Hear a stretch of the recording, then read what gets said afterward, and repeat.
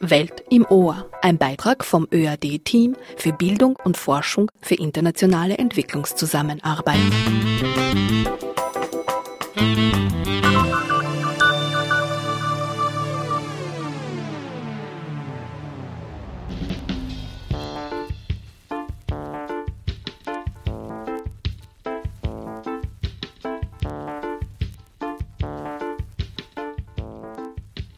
EPIR, das akademische Programm der österreichischen Entwicklungszusammenarbeit Austrian Partnership Program in Higher Education and Research for Development, wird heuer 10 Jahre. 10 Jahre disziplinübergreifend forschen, lehren und lernen für nachhaltige Entwicklung zwischen Österreich und Ländern im globalen Süden. Zu diesem Anlass gibt es bei Welt im Ohr eine Hörschau aus unserem großen Audioarchiv.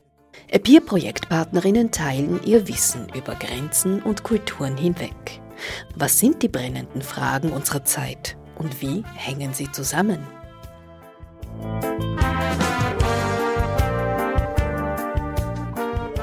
EPIR ist ein Programm der österreichischen Entwicklungszusammenarbeit. In diesem Rahmen kooperieren Expertinnen und Wissenschaftlerinnen aus Nord und Süd.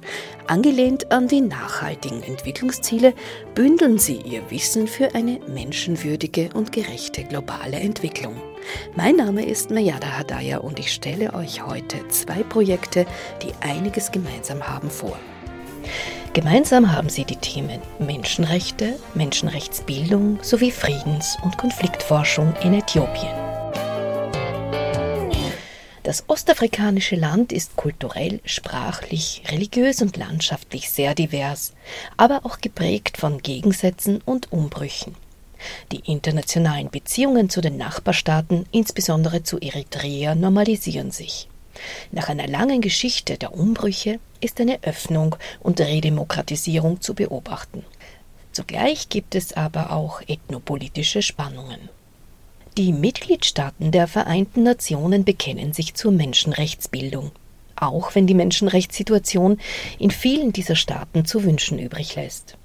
In der Welt im Ohr-Sendung Menschenrechtsbildung für wen diskutierten vor 2 Jahren mit mir live im Studio Gäste von Amnesty International und eine Projektmitarbeiterin vom EPIR-Projekt Advanced Academic Partnership for Legal and Human Rights Education von der Universität Graz.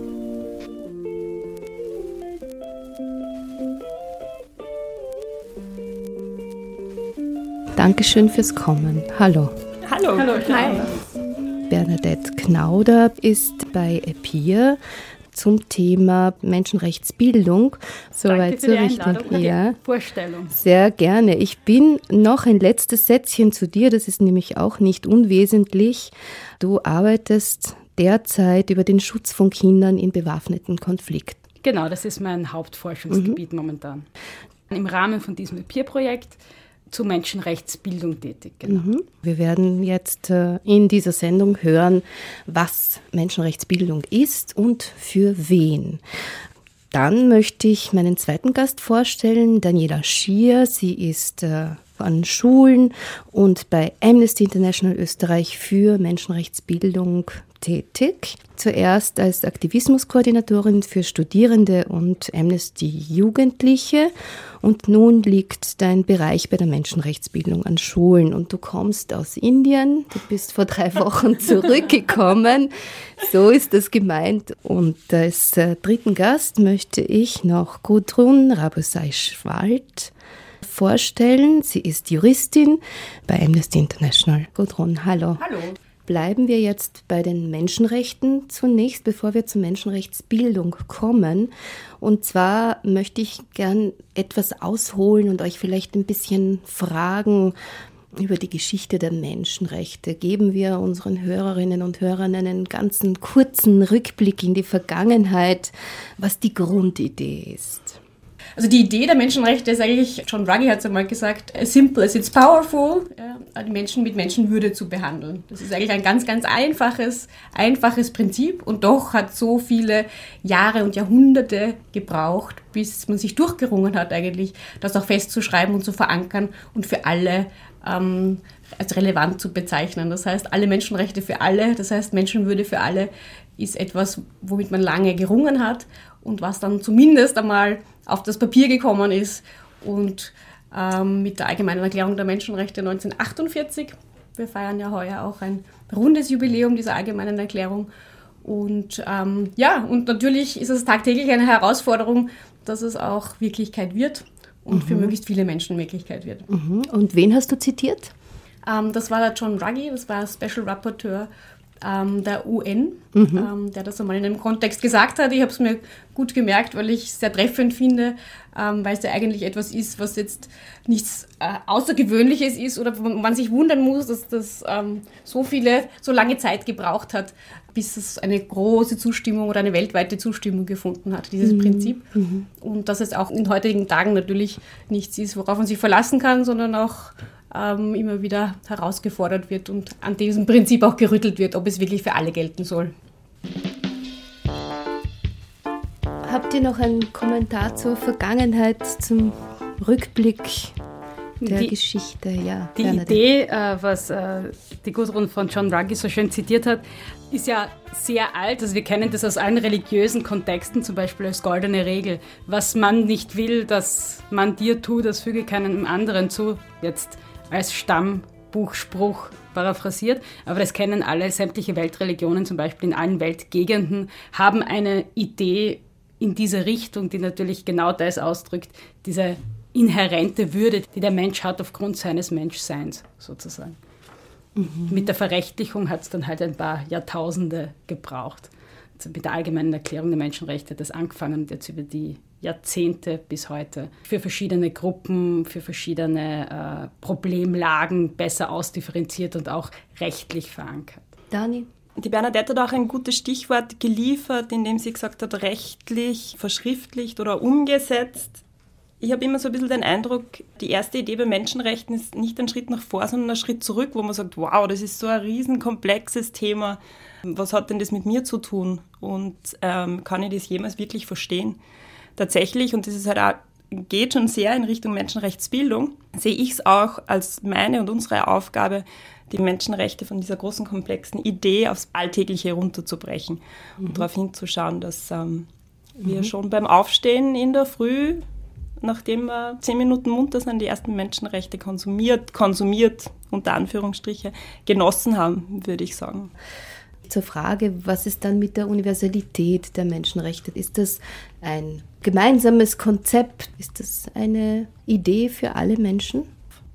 Ich glaube, ich habe mit diesem Hinweis auf diese goldene Regel in allen Weltreligionen und allen Weltgegenden schon eine der Argumentationslinien aufgemacht, die man da gemeinhin immer bringt. Zu sagen, die Idee der Menschenrechte ist tatsächlich was in allen Gesellschaften, wo Menschen miteinander leben und auskommen wollen, seine Wurzeln hat und seinen Ausdruck gefunden hat in der Geschichte. Und die Verrechtlichung, die Idee, die stammt dann schon eher als die philosophischen Wurzeln dann in der Neuzeit, sind Produkte der Aufklärung eigentlich, also Kinder der Aufklärung. Das heißt, da kann man vielleicht nicht ganz wegleugnen, dass diese Verrechtlichung schon ein europäischer oder westlicher Gedanke ist, der dann wiederum hinausgestrahlt hat und von anderen Staaten in anderen Weltgegenden genauso aufgenommen wurde wieder. Wäre mein Versuch. Es wäre ja auch problematisch, die Würde des Menschen nur auf eine bestimmte Gruppe zu beschränken. Also das birgt ja schon per se die Notwendigkeit, ein Konzept zu erstellen, was wirklich für alle relevant ist. Aber natürlich ist es dann im Detail, wenn es um die Ausgestaltung geht, immer eine Frage, wie weit hier auch quasi kulturelle Hintergründe bzw. Traditionen oder andere Zugänge hier auch Platz greifen können und wie weit das vereinbar ist auch mit diesem Gedanken der Würde. Und wenn man Würde versucht zu definieren, sagen, wo sind dann auch die Grauzonen, wo ich sage, naja, bis dahin ist das noch geschützt von den Menschenrechten und das andere ist dann auch interpretationsfähig und hängt von der jeweiligen Kontext ab, wo ich mich gerade befinde, ob jetzt irgendwo in Asien oder in Europa. Und in der Verrechtlichung natürlich, wenn man sich die Prozesse anschaut, im Rahmen der UNO, im Rahmen anderer internationaler Organisationen, lässt sich wohl, also da stimme ich dir zu, Bernadette, auch nicht verleugnen, dass es hier eine gewisse Führungsqualität quasi von den westlichen Staaten gibt und eine gewisse Dominanz. Nichtsdestotrotz sehen wir natürlich auch in unterschiedlichen Regionen der Welt, wie sich es auch verästelt und weiterentwickelt. Also den Grundanspruch zu haben, wirklich ein Konzept zu finden, das für alle Menschen global gilt, ist, glaube ich, was sehr verfolgenswert ist. Und die Diskussionen in den mühsamen kleinen Bereichen sozusagen, wo es dann um die Grauschattierungen geht, sind es auch wohl wert, geführt zu werden. Dani, du hast gesagt, Theorie und Praxis sind weit voneinander entfernt. Du hast gesagt, was hat das mit mir zu tun? Ich denke, dass wir uns den Vorwurf eines Eurozentrismus in unterschiedlichen Themen gefallen lassen müssen, wahrscheinlich auch zu Recht, sicher in einer menschenrechtlichen Debatte. Ich glaube, man kann zwar auf eine einfache Frage zurückzuführen, Menschenrechte. Wer hat denn Menschenrechte? Wirklich alle Menschen? Und tatsächlich ist es halt so, dass wir diese Rechte haben, allein deshalb, weil wir Menschen sind. Und das ist das große Universale, das drüber steht. Und wir fangen jetzt schon an zu philosophieren.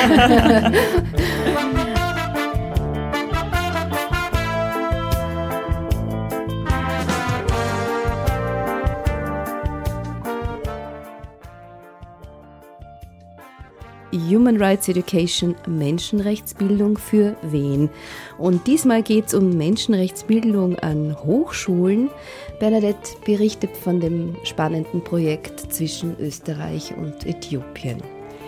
Also ich möchte es vielleicht kurz nochmal einordnen, wo, wie, was das mit Österreich, also bei uns dranhängt. Also ich arbeite am Menschenrechtszentrum der Uni Graz und Menschenrechtsbildung, Menschenrechtserziehung basiert da natürlich in erster Linie im Hochschulsegment, aber auch auf unterschiedlichen Ebenen. Also wir machen genauso auch Science-to-Public-Lehrveranstaltungen oder so Veranstaltungsreihen, wo jeder zuhören kommen kann. Wir gehen auch in Schulen und machen dort Workshops zum Beispiel oder arbeiten mit Künstlerinnen zusammen zur Umsetzung der Menschenrechte in Graz, das ja übrigens auch eine Menschenrechtsstadt ist. Mittlerweile ist Wien das auch, aber Graz war vorher.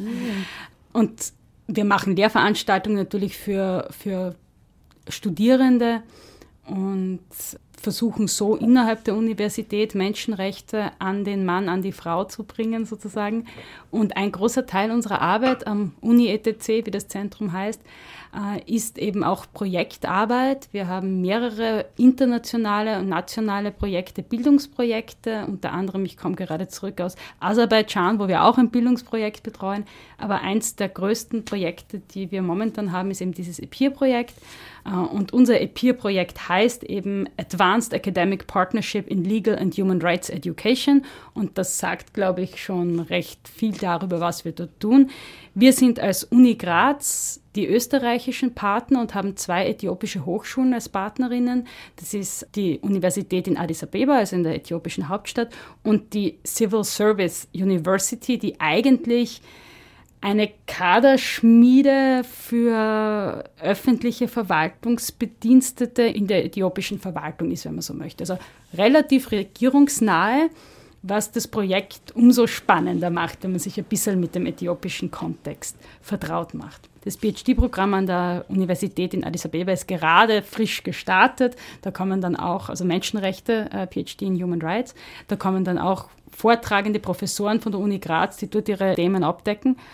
Wir haben PhD-Studierende. Wir haben es endlich auch geschafft, eine Frau nach Österreich zu bekommen. Hallo El Shaddai, wenn du zuhörst.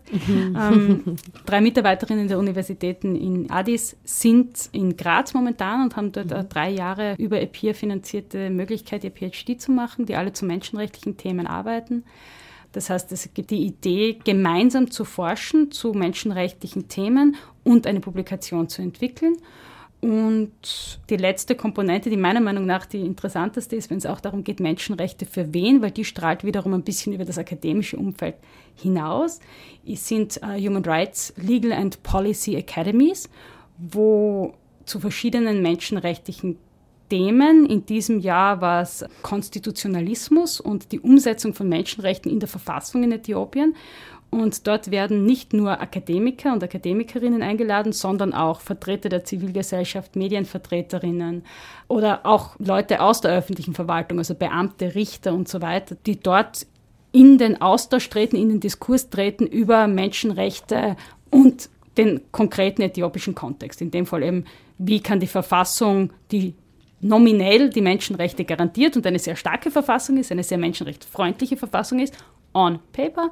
Wie können die Menschenrechte besser, wirksamer umgesetzt werden? Das wird dann sehr offen und sehr kritisch auch reflektiert und diskutiert. Also es war für mich ein Lern- und Aha-Erlebnis. Hätte ich mir vor meiner Ankunft in Äthiopien nicht so erwartet, dass dort tatsächlich so kritisch reflektiert wird. Und dort geht eben Menschenrechtsbildung nicht nur, also über die Hochschule hinaus an die Entscheidungsträgerinnen, wo es dann vielleicht tatsächlich schneller einen unmittelbareren Impact haben kann.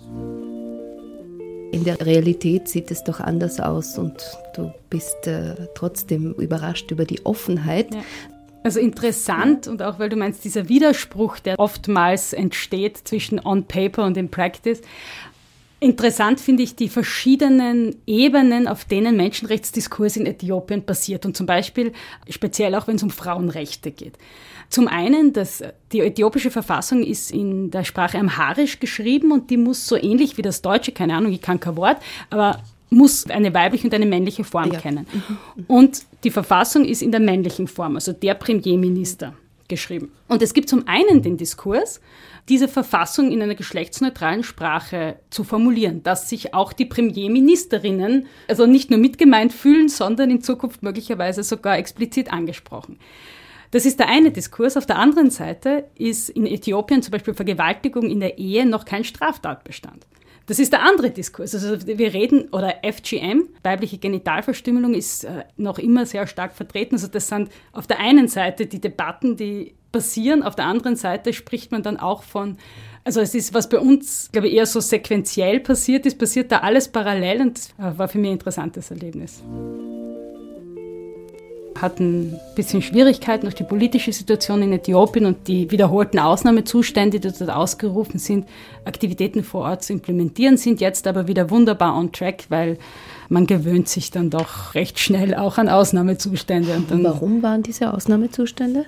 Es gibt eigentlich die Alleinregierung von einer Partei, realpolitisch, und die also um das jetzt ganz runterzubrechen, die größte Bevölkerungsgruppe, in Äthiopien gibt es über 80 Ethnien, aber die nominell oder zahlenmäßig größte, fühlt sich durch diese Regierung nicht adäquat vertreten und die Staatsstruktur ist in Föderalstaaten aufgeteilt und Addis Abeba ist ein Föderalstaat, also die Hauptstadt ist ein Staat und man wollte die Hauptstadt erweitern sozusagen in das Gebiet von dieser nominell größten Bevölkerungsgruppe und das hat Proteste gegeben. Es hat zu Protesten geführt und um die Proteste einzuschränken, hat man diesen öffentlichen Notstand ausgerufen. Und jetzt nun wieder, weil der ehemalige Premierminister zurückgetreten ist im Februar diesen Jahres.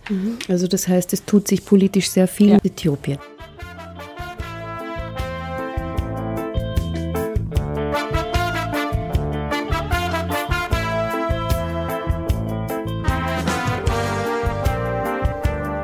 Ein historisches Jubiläum in diesem Jahr markiert die 60-jährige Unabhängigkeit 18 afrikanischer Staaten von der Kolonialherrschaft. Für diese Welt im Ohr-Sendung habe ich mit dem Völkerrechtler Wolfgang Benedek gesprochen.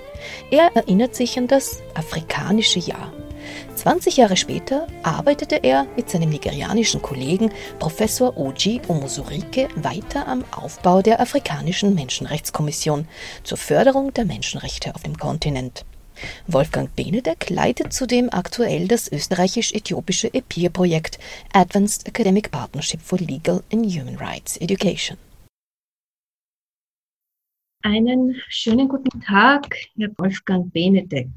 Sie sind Jurist, Universitätsprofessor, leiten seit 13 Jahren das Institut für Völkerrecht und internationale Beziehungen an der Universität Graz, sind Mitbegründer des ETC Graz, des Europäischen Trainings- und Forschungszentrums für Menschenrechte und Demokratie. Seit 20 Jahren unterrichten Sie an der Diplomatischen Akademie in Wien, sind Gründer einer Reihe von universitären Menschenrechtszentren und Sie wurden für Ihr Engagement im Bereich Menschenrechte, Menschenrechtsbildung viel und oft geehrt und weit über die Landesgrenzen hinaus. Nicht zuletzt waren Sie Konsulent oder sind es noch immer und Experte für die Afrikanische Kommission für die Rechte des Menschen und der Völker. in Banjul in Gambia, für die Vereinten Nationen, für die EU in Brüssel, den Europarat in Straßburg und einige Jahre Vorsitzender des Menschenrechtsbeirats der Stadt Graz. Möchten Sie meiner Vorstellung etwas hinzufügen? Habe ich aus der langen Liste etwas vergessen? Ja, danke. Vergessen weniger, aber ich muss schon dazu sagen, dass ich seit 4 Jahren im Ruhestand bin und insofern eben die Leitung sowohl vom Völkerrechtsinstitut als auch vom Uni-ETC abgegeben habe. Und auch die Tätigkeit mit der Afrikanischen Menschenrechtskommission liegt schon einige Zeit zurück und dauert also nicht mehr an, ja. Sie sind auch eben der Österreich-Koordinator des EPIR-Projekts Advanced Academic Partnership for Legal and Human Rights Education. Das ist eine österreichisch-äthiopische Partnerschaft, die unter anderem darauf abzielt, Lehre und Forschung für Menschenrechte in Äthiopien zu etablieren, gemeinsam aufzubauen etc. Was wurde bzw. wird in dieser Partnerschaft erforscht und warum? Das Projekt gibt es schon eine zweite Phase. Ist jetzt gerade dabei, abgeschlossen zu werden. Und das Ziel damals war, die Thematik der Menschenrechte an den beiden wesentlichen Universitäten in Äthiopien, in Addis Abeba, also einerseits an der Addis Abeba University und mit Hilfe des dortigen Menschenrechtszentrums und andererseits an der Ethiopian Civil Service University, die also Beamte ausbildet, mit Hilfe der dortigen School of Law and Federalism voranzutreiben und dabei aber auch andere Universitäten aus allen Regionen Äthiopiens einzubinden. Und wie wir begonnen haben 2016, da hatten wir eigentlich noch eine eher autoritäre Regierung und die Menschenrechte waren in Äthiopien sehr stark unter Druck. Zum Beispiel gab es fast keine zivilgesellschaftlichen Menschenrechtsorganisationen mehr, weil die äthiopische Regierung mit einem Gesetz über die Finanzierung der Zivilgesellschaft dafür gesorgt hat, dass diese keine oder nur mehr ganz geringe Mittel aus dem Ausland erhalten durften. Wir haben aber dennoch erlebt, dass die Thematik bei den Partnerinstitutionen relativ ohne Einschränkung angekommen ist. Und wir haben dann durch eine ganze Serie von Maßnahmen eigentlich beitragen können dazu, dass die dann 2018 einsetzende Reformbewegung mit vorbereitet worden ist. Das hat sich natürlich gut gefügt, dass mit dem neuen Ministerpräsidenten, der dann auch den Friedensnobelpreis bekommen hat, sich hier eine grundlegende Veränderung ergeben hat. Und da waren die Vorarbeiten, die wir geleistet haben, wie zum Beispiel eine Akademie über eine Verfassungsreform in Äthiopien, gerade zur rechten Zeit. Wir haben also größere Menschenrechtsakademien veranstaltet mit den Partnern in Äthiopien, die dann nur einmal in Addis Abeba stattgefunden haben. Da ging es damals um das Thema Migration in Äthiopien und in der Region. Und dann sind wir bereits hinausgegangen in die verschiedenen Regionen, Provinzen. Und da ging es dann zum Beispiel um Themen wie die sozialen Rechte von Frauen, insbesondere Blumenarbeiterinnen war damals das Thema. Es ging dann in weiterer Folge um den Reformprozess insgesamt und in seiner ganzen Vielschichtigkeit, also angefangen vom Mediengesetz, Verfassungsreform, Gesetz über die Zivilgesellschaft, Wahlgesetz und so weiter. All das wurde bei diesen Akademien diskutiert, mit der Hilfe auch von Praktikern, die eingeladen worden sind, damit diese Diskussionen auch in den politischen Prozess einfließen können.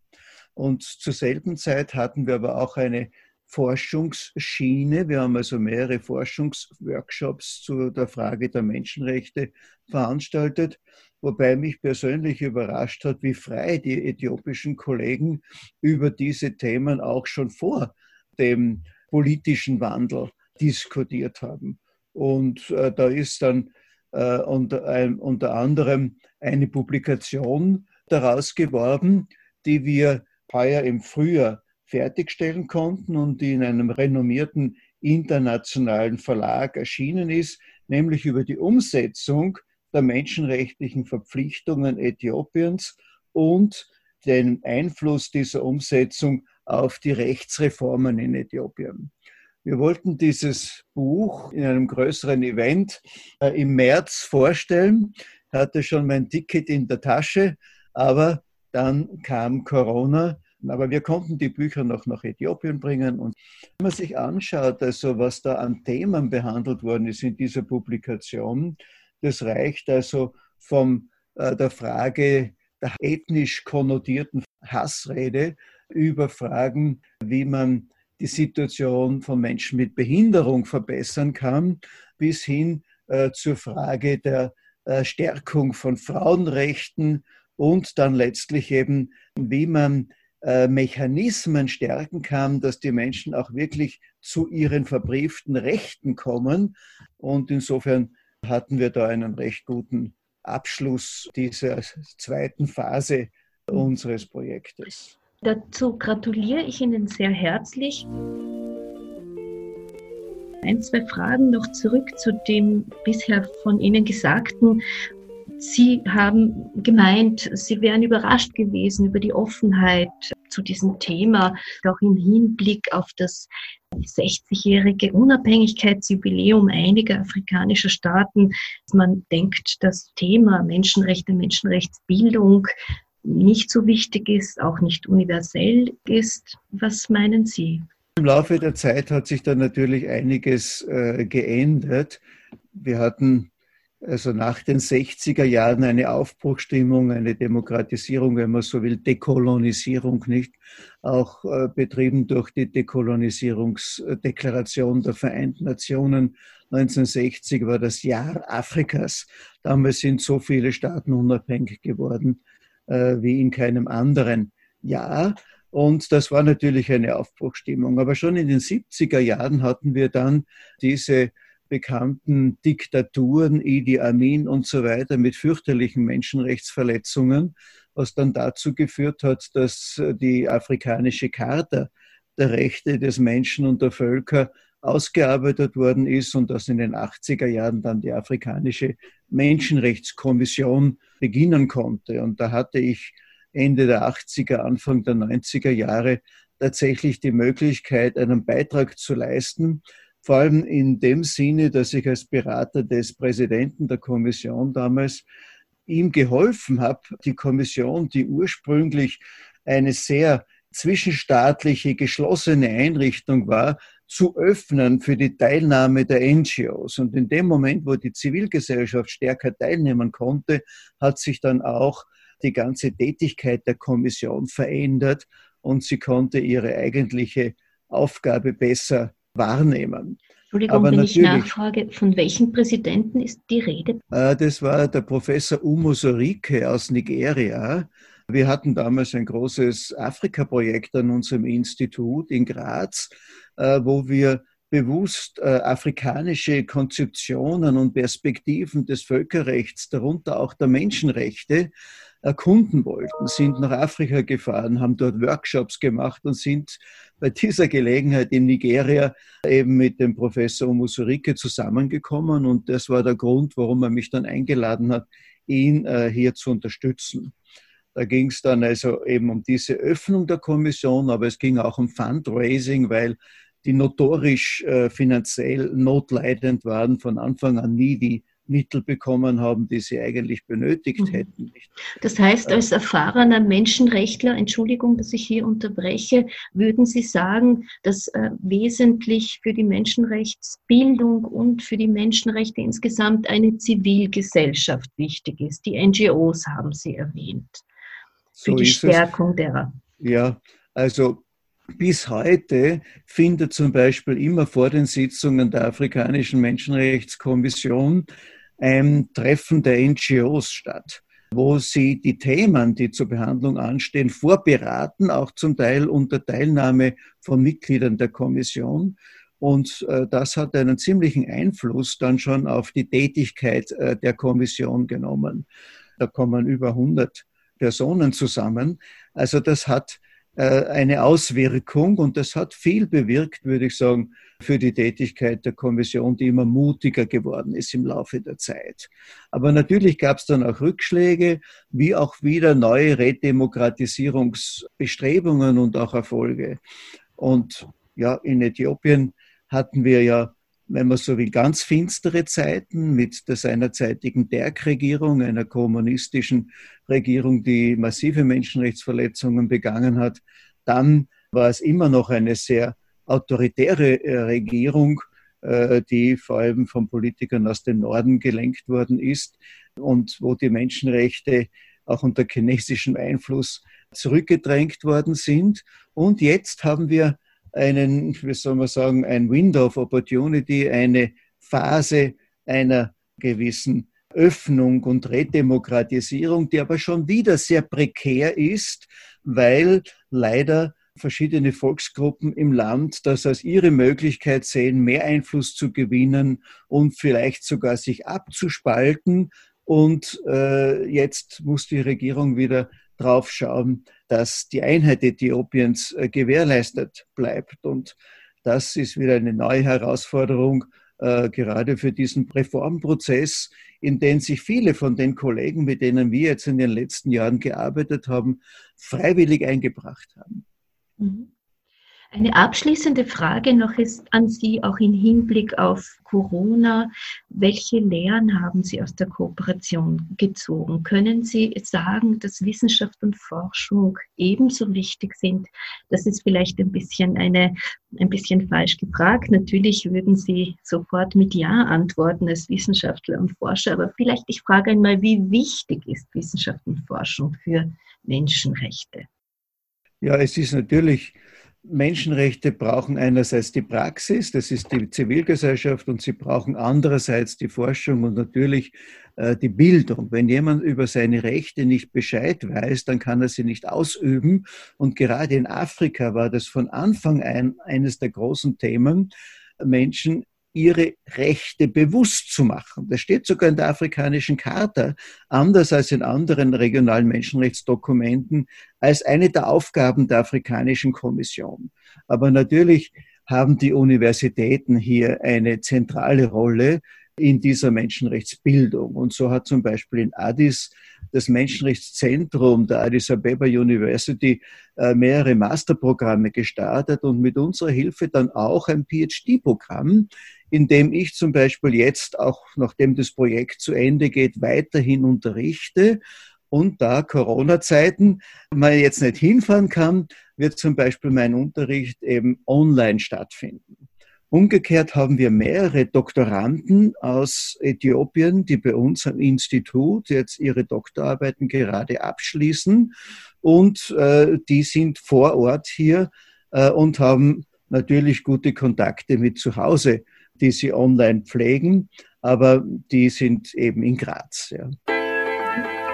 Dann bedanke ich mich sehr herzlich. Ich habe schon erwähnt, das EPIR-Programm feiert heuer 10-jähriges Jubiläum.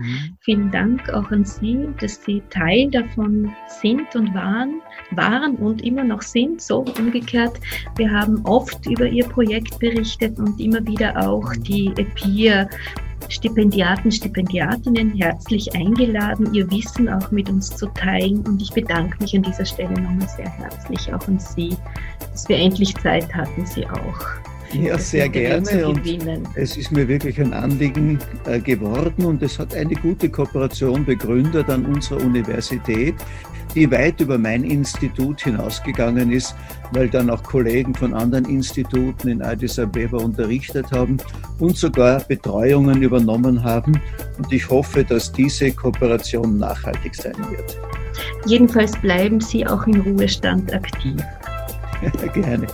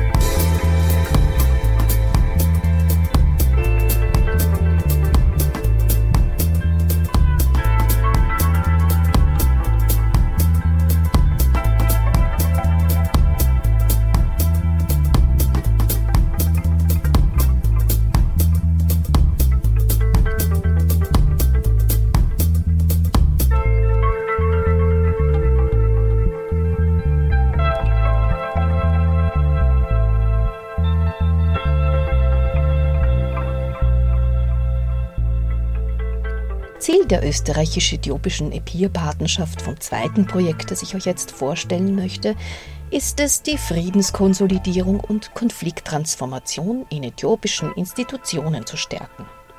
Dazu zählt zum Beispiel die Haramaya Partneruniversität östlich von Addis Abeba.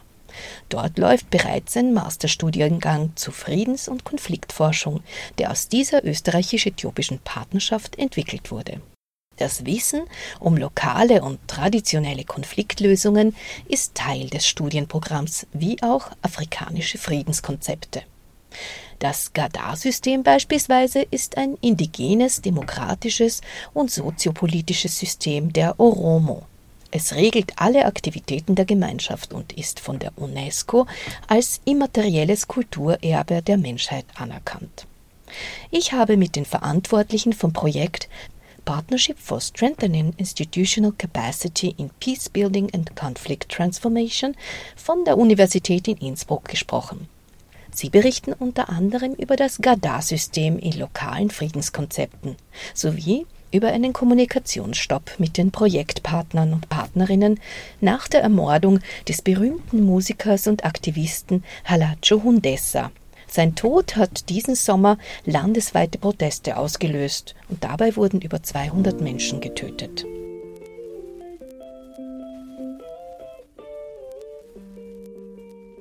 Herzlich willkommen aus Innsbruck, Juliana Krohn und Adham Hamid vom EPIR-Projekt Partnership for Strengthening Institutional Capacity in Peacebuilding and Conflict Transformation. Darf ich Sie bitten, sich ganz kurz vorzustellen und auch Ihre Rolle im Projekt, Ihre Aufgabe in diesem Projekt? Vielen Dank. Mein Name ist Juliana Krohn. Ich habe Friedens- und Konfliktforschung studiert im Master und arbeite aktuell an einer interdisziplinären Dissertation in dem Bereich und bin eben seit Mitte diesen Jahres als Co-Koordinatorin in dem EPIR-Projekt mit dabei. Mein Name ist Adham Hamid. Ich bin auch hier an der Universität Innsbruck Friedens- und Konfliktforscher, bin der österreichische Koordinator dieses EPIR-Projekts, wo allerdings der Projektlead im globalen Süden, also bei unserem äthiopischen Partner liegt, worauf wir auch sehr stolz sind, weil das eine Besonderheit am EPIR-Programm ist, dass die akademischen Partner im globalen Süden auch tatsächlich einen sehr großen Anteil an Ownership über die Projekte haben. Ich selbst arbeite hier in Innsbruck, aber eben auch in Äthiopien und darüber hinaus im Irak, wo wir als Universität Innsbruck am Aufbau von Kapazitäten in der Friedens- und Konfliktforschung im Kontext von Post-ISIS-Irak engagiert sind. Wir können nun gemeinsam einen Bogen spannen im Rahmen dieses Themas Menschenrechte, Menschenrechtsbildung. Ihr Fokus liegt mit dem Projekt in der Friedensforschung. Können Sie ein wenig berichten, was genau hier beforscht wird und warum auch in dieser Region? Die Friedens- und Konfliktforschung ist in Äthiopien bereits über Addis Abeba University institutionell sehr gut etabliert. An der Haramaya University gibt es die Disziplin seit ungefähr 5 Jahren und in diesem Zusammenhang wurde das Anliegen an uns herangetragen, vor allem in der Curricularentwicklung des dortigen Masterprogramms und darüber hinaus des PhD-Programms prozessbegleitend als Projektpartner tätig zu werden. Bei unserem Ansatz in Innsbruck ist es besonders wichtig, lokale Potenziale in der Friedensarbeit zu beforschen, sichtbar machen und greifbar zu machen. Und dabei haben wir ein Curriculum gemeinsam mit unseren Partnern entwickelt, bei dem einerseits lokale Partner, also NGOs zum Beispiel, auch lehrend im Curriculum tätig werden, beziehungsweise in der Lehre tätig werden und darüber hinaus auch Friedensphilosophien, wie man sie am Horn von Afrika findet, auch greifbar gemacht werden. Weil was wir ganz oft finden, sind universalistische Herangehensweisen an der Universität insgesamt, aber eben auch in unserer Disziplin der Friedens- und Konfliktforschung, wo es eine normative Vorstellung darüber gibt, was Frieden bzw. Konflikt ist und wo lokale Partikularitäten, die für die Konflikttransformation aber ganz besondere Qualitäten haben, oftmals überdeckt werden und das wird von den Partnerinnen oftmals gewaltvoll wahrgenommen. Und hier versuchen wir in unserem Zugang, in unserem methodologischen Zugang, einen Rahmen zu schaffen, wo diese Potenziale greifbar gemacht werden. In Bezug auf Gewalt oder das Wahrnehmen von Frieden, ein Unterschied zu dem, wie wir in Mitteleuropa Friedensbemühungen wahrnehmen? Oder was genau haben Sie gemeint, wie hier Menschen unterschiedlich denken oder Dinge wahrnehmen oder wie sie auch natürlich von der Politik aufoktroyiert werden sozusagen? Also ich kann Ihnen ein praktisches Beispiel aus unserer Arbeit geben. Als wir das erste Mal an der Haramaya University waren und uns eben auch mit den bereits vorhandenen Curricula auseinandergesetzt haben, fanden wir dort eine Kopie eines Curriculums von einer britischen Universität. Das heißt, es wurde 1:1 übernommen und vor unserem Projekt gab es da auch schon Kontakte zu dieser britischen Universität. Und was dort transportiert wurde, war ein normatives Verständnis davon, wie Friedens- und Konfliktforschung international auszusehen hat. Das heißt, das britische Beispiel wurde hier als der absolute Standard gesetzt und die Partner an der Haramaya University sollten das sozusagen kopieren. Und bei einer derartigen Herangehensweise ist in der Regel die Kopie nie so gut wie das Original. Und hier entsteht ein Defizitdenken, beziehungsweise wird eine sehr lineare Form des Entwicklungsdenkens transportiert, das eben westliche Standards zur absoluten Norm erhebt. Und hier haben wir in unserer Arbeit und ganz, ganz stark im Dialog mit unseren äthiopischen Partnern versucht, eine Alternative zu finden und die Frage zu stellen, was bedeutet denn Frieden eigentlich im Kontext von Haramaya University beziehungsweise in den breiteren Kontexten am Horn von Afrika, und durften dann feststellen, dass im Nachbardorf beziehungsweise in den benachbarten Dörfern es ein sehr etabliertes System von Friedensepistemologien gibt, wo in der Friedensarbeit Community Elders eine ganz zentrale Rolle zukommt, wo es aber so ist, dass diese Community Elders natürlich keinen universitären Abschluss haben und somit formell in dieser westlichen und ich würde sagen auch ein ganzes Stück weit kolonialen Institution, Universität, erstmal gar keine Berücksichtigung finden. Und über den Dialog war es dann möglich, Formate zu finden, wo diese Community Elders als Wissensträgerinnen auch in der didaktischen Umsetzung des neu entwickelten Curriculums eine Berücksichtigung finden. Und das ist ein Aspekt unseres Projektes, auf den wir gemeinsam mit unseren äthiopischen Partnern sehr stolz sind. Die Einsicht, dass man für gute Wissensvermittlung nicht notwendigerweise sehr breit in den internationalen Kontext gehen muss. Das ist immer eine Möglichkeit und internationale Kompatibilität ist natürlich in einer globalisierten Welt auch sehr gefragt, dass aber zugleich riesengroßes Potenzial oftmals vor der eigenen Haustür liegt und in der angewandten Lehre, der angewandten Forschung oftmals unter den Tisch gekehrt wird. Ist es dann auch so, dass man dieses lokale Wissen oder auch nicht akademische Wissen, Sie haben ja auch erwähnt, dass Sie zunehmend öfter auch Wissen der NGOs hier hineinnehmen möchten, ist es dann auch so, dass man sich das auch mitnimmt, nach Europa mitnimmt, nach Innsbruck mitnimmt und hier auch etwas weiter teilt und weitergibt? Absolut. Für uns, das ist unser Verständnis von einer derartigen akademischen Partnerschaft, steht der Dialog und nämlich der Dialog auf Augenhöhe absolut im Zentrum unseres Bemühens.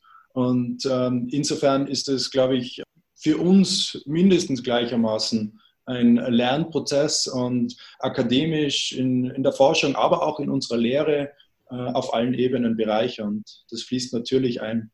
Eine Frage zu den Philosophien, vielleicht an Sie, Frau Krohn, und würde dann ein wenig nachfragen wollen, wie es Ihnen denn jetzt in Zeiten von Corona auch geht. Da ist ja die Kommunikation, der Dialog auf einer anderen Ebene ganz anders organisiert. Aber zunächst die Frage an Sie, Frau Krohn, weil Sie ja auch die unterschiedlichen Philosophien aus dem afrikanischen Kontinent in Bezug auf Frieden und Friedensforschung hier in das Projekt, in das Wissen des Projekts mit einbeziehen. Von welchen afrikanischen Friedensphilosophien sprechen Sie? Das ist tatsächlich was du dann noch besser beantworten könntest. Eben, es gibt dieses System, GADA-System der Community Elders, die eben ihre ureigenen Konflikttransformationsmethoden einfach schon mitbringen, die natürlich auch in diesem Kontext erprobt sind und in diesem Kontext funktionieren. Weswegen eben auch in das Curriculum des Masters eine Feldforschungskomponente mit eingebaut wurde und eben auch diese indigenen Epistemologien dezidiert mit einbezogen werden, um den Studierenden gleich zu ermöglichen, in ihrem eigenen Kontext auf diese Ressourcen zurückzugreifen. Wenn ich Ihnen dazu ein praktisches Beispiel geben darf, wenn wir in Europa über Frieden nachdenken, dann denken wir sehr schnell an Gerechtigkeit und dann denken wir sehr schnell ans moderne Gefängnissystem. Was wir in Äthiopien im GADA-System vorfinden, ist gewissermaßen eine Antithese zu diesem modernen Gefängnissystem, das Frieden aus Gerechtigkeit propagiert. Da ist es so, dass eben den angesprochenen Community Elders, das sind Männer und Frauen zwischen 40 und 48 Jahren in der Community, eine ganz besondere Bedeutung zukommt, wann immer es Konflikte gibt, die durch die Gemeinschaft nicht so einfach beizulegen sind. Und da kann es dann so sein, dass einzelne Personen, die sich etwas zu Schulden haben kommen lassen in der Community, zum Beispiel für eine gewisse Zeit aus der Community verbannt werden. Und die Verbannung aus der Community wird in diesem Kontext als die maximale Strafe gesehen. Das heißt, was wir hier vorfinden, ist ein Verständnis von Frieden, das weniger auf Gerechtigkeit aufbaut, sondern vielmehr auf Relationalität und dem Verständnis von Frieden aus Harmonie in menschlichen Beziehungen. Und wenn diese Harmonie nicht mehr gewährleistet ist, wenn die kippt, dann sehen sich Individuen massiv erschüttert. Und das GADA-System versucht sozusagen hier durch die Einbindung dieser Community Elders Balance in Communities zu bringen, ohne von diesem modernen Gefängnissystem abhängig zu sein. Und stellt natürlich hier auch ein ganzes Stück weit eine Antithese zum modernen äthiopischen Staat, das muss man dazu sagen. Und was mir wichtig erscheint, ist, dass man diese Zugänge in keiner Weise romantisiert. Gerade im Moment erleben wir in Äthiopien eine ganz massive Zunahme an ethnopolitischen Spannungen. Das Schlagwort Ethnonationalismus ist ganz, ganz groß. Die Polarisierung hat seit der Wahl von Abiy Ahmed zum Premierminister national eher zugenommen. Also wir sehen einerseits eine Normalisierung von internationalen Beziehungen zu den Nachbarstaaten, insbesondere zu Eritrea, zugleich aber auch ein Aufbrechen von ethnopolitischen Spannungen, wo im Moment das Ergebnis völlig offen ist. Und dieses GADA-System wird natürlich von einer Gruppe, von den Oromos, propagiert. Und das kann natürlich schon auch dazu führen, dass andere Gruppierungen, die sich diesem System nicht zuordnen, auch marginalisiert fühlen können. Und was uns in der Friedens- und Konfliktforschung als wesentlich erscheint, ist die Auseinandersetzung mit diesen Systemen und die Anerkennung, dass ihnen in der angewandten Friedens- und Konflikttransformationsarbeit in lokalen Kontexten eine ganz wichtige Rolle zukommt. Ja, bevor ich zur letzten Frage eben Friedensforschung und Konflikttransformation in Bezug auf Menschenrechte oder wie wichtig hier Menschenrechtsbildung hineinspielen, eben schon wie angekündigt das Thema Covid-19 und wie geht es Ihnen damit im Projekt mit Ihren Partnerinnen aktuell? Also das bringt natürlich schon sehr viele Herausforderungen mit sich. Es sollte zum Beispiel eine große Abschlusskonferenz stattfinden, die dann so nicht mehr stattfinden konnte. Verunmöglicht natürlich auch bis zu einem gewissen Grad Besuche, die eigentlich noch geplant wären. Wir hatten das Glück, dass wir dann das Projekt nochmal um 6 Monate verlängern konnten, eben aufgrund dieser Situation. Aber es gibt dann zum Beispiel auch Hindernisse. Wir sind jetzt angewiesen auf Kommunikation übers Internet mit den Projektpartnern. Dann gab es aber ab dem 30. Juni eine 23-tägige Blockade des Internets in Äthiopien. Sprich, wir hatten gar keine Möglichkeit, mit den ProjektpartnerInnen zu kommunizieren. Und es ist natürlich dann gerade in solchen Zeiten, wo es keine andere Möglichkeit der Kommunikation gibt, die aber sehr wichtig ist, gerade in der Projektabschlussphase, natürlich sehr, sehr schwierig. Wir prüfen im Moment intensiv die Möglichkeit eines Abschlussbesuchs. Das geht aber mit Selbstquarantänephasen einher. Das heißt, um in Kontakt zu kommen, gibt es grundsätzlich natürlich auch weiterhin internationale Flugverbindungen, aber die Einreisebeschränkungen sind gerade im äthiopischen Fall sehr strikt und man musste einfach 2 Wochen Quarantäne einplanen, um dann in weiterer Folge Projektpartnertreffen wahrnehmen zu können.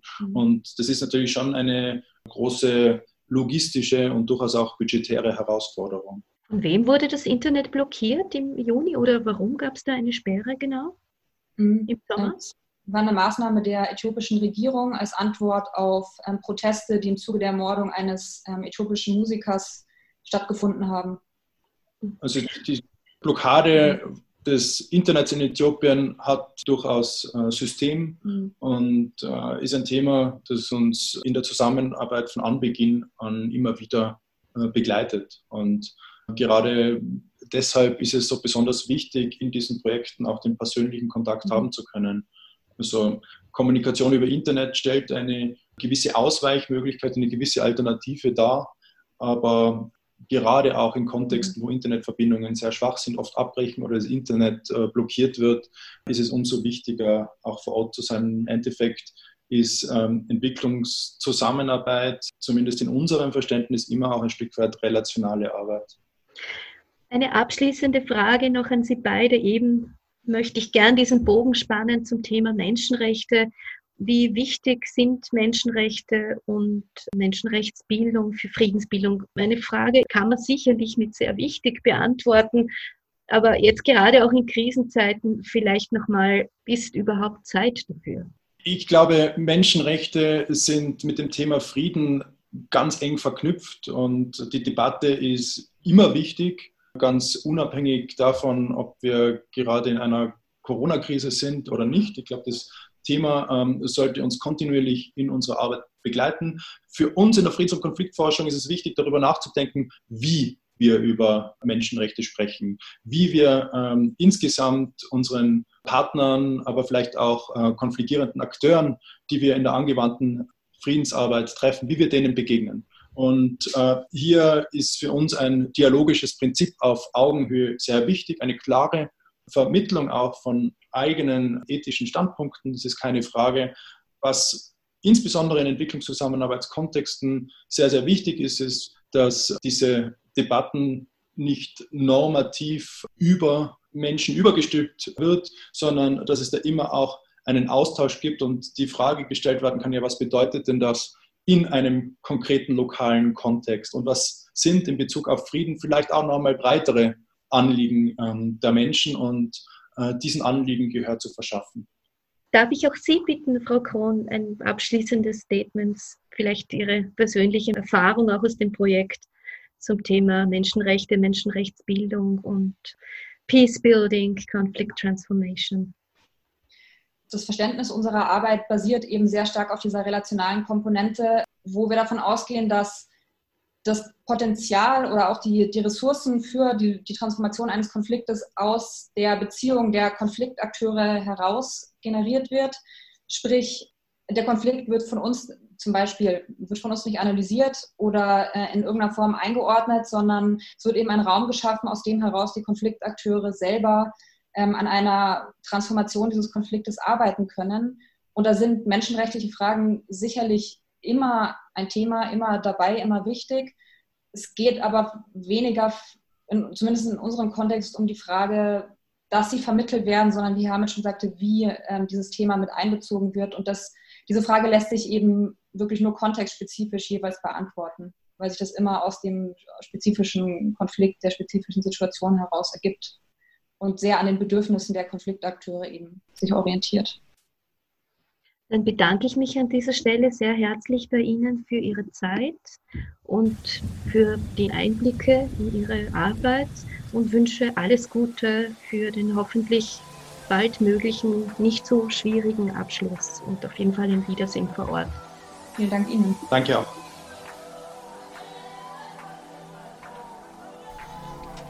Bereits zweimal lag der Fokus der Filmtage Wissenschaft, Entwicklung, die das EPIR-Team im Rahmen der Kooperation mit dem Filmfestival der Menschenrechte This Human World auf Menschenrechte in Äthiopien. Auch dazu gibt es Sendungen mit spannenden Gästen in unserem großen Archiv.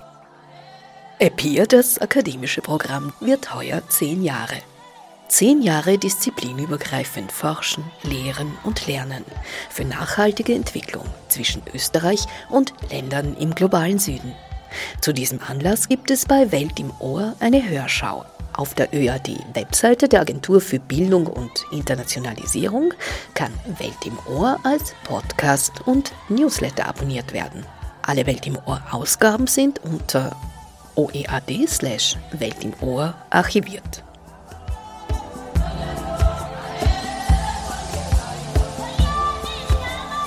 Herzlichen Dank fürs Zuhören. Ihr hört uns wieder am Freitag, den 9. Oktober. Am Mikrofon verabschiedet sich Mejada Hadaya.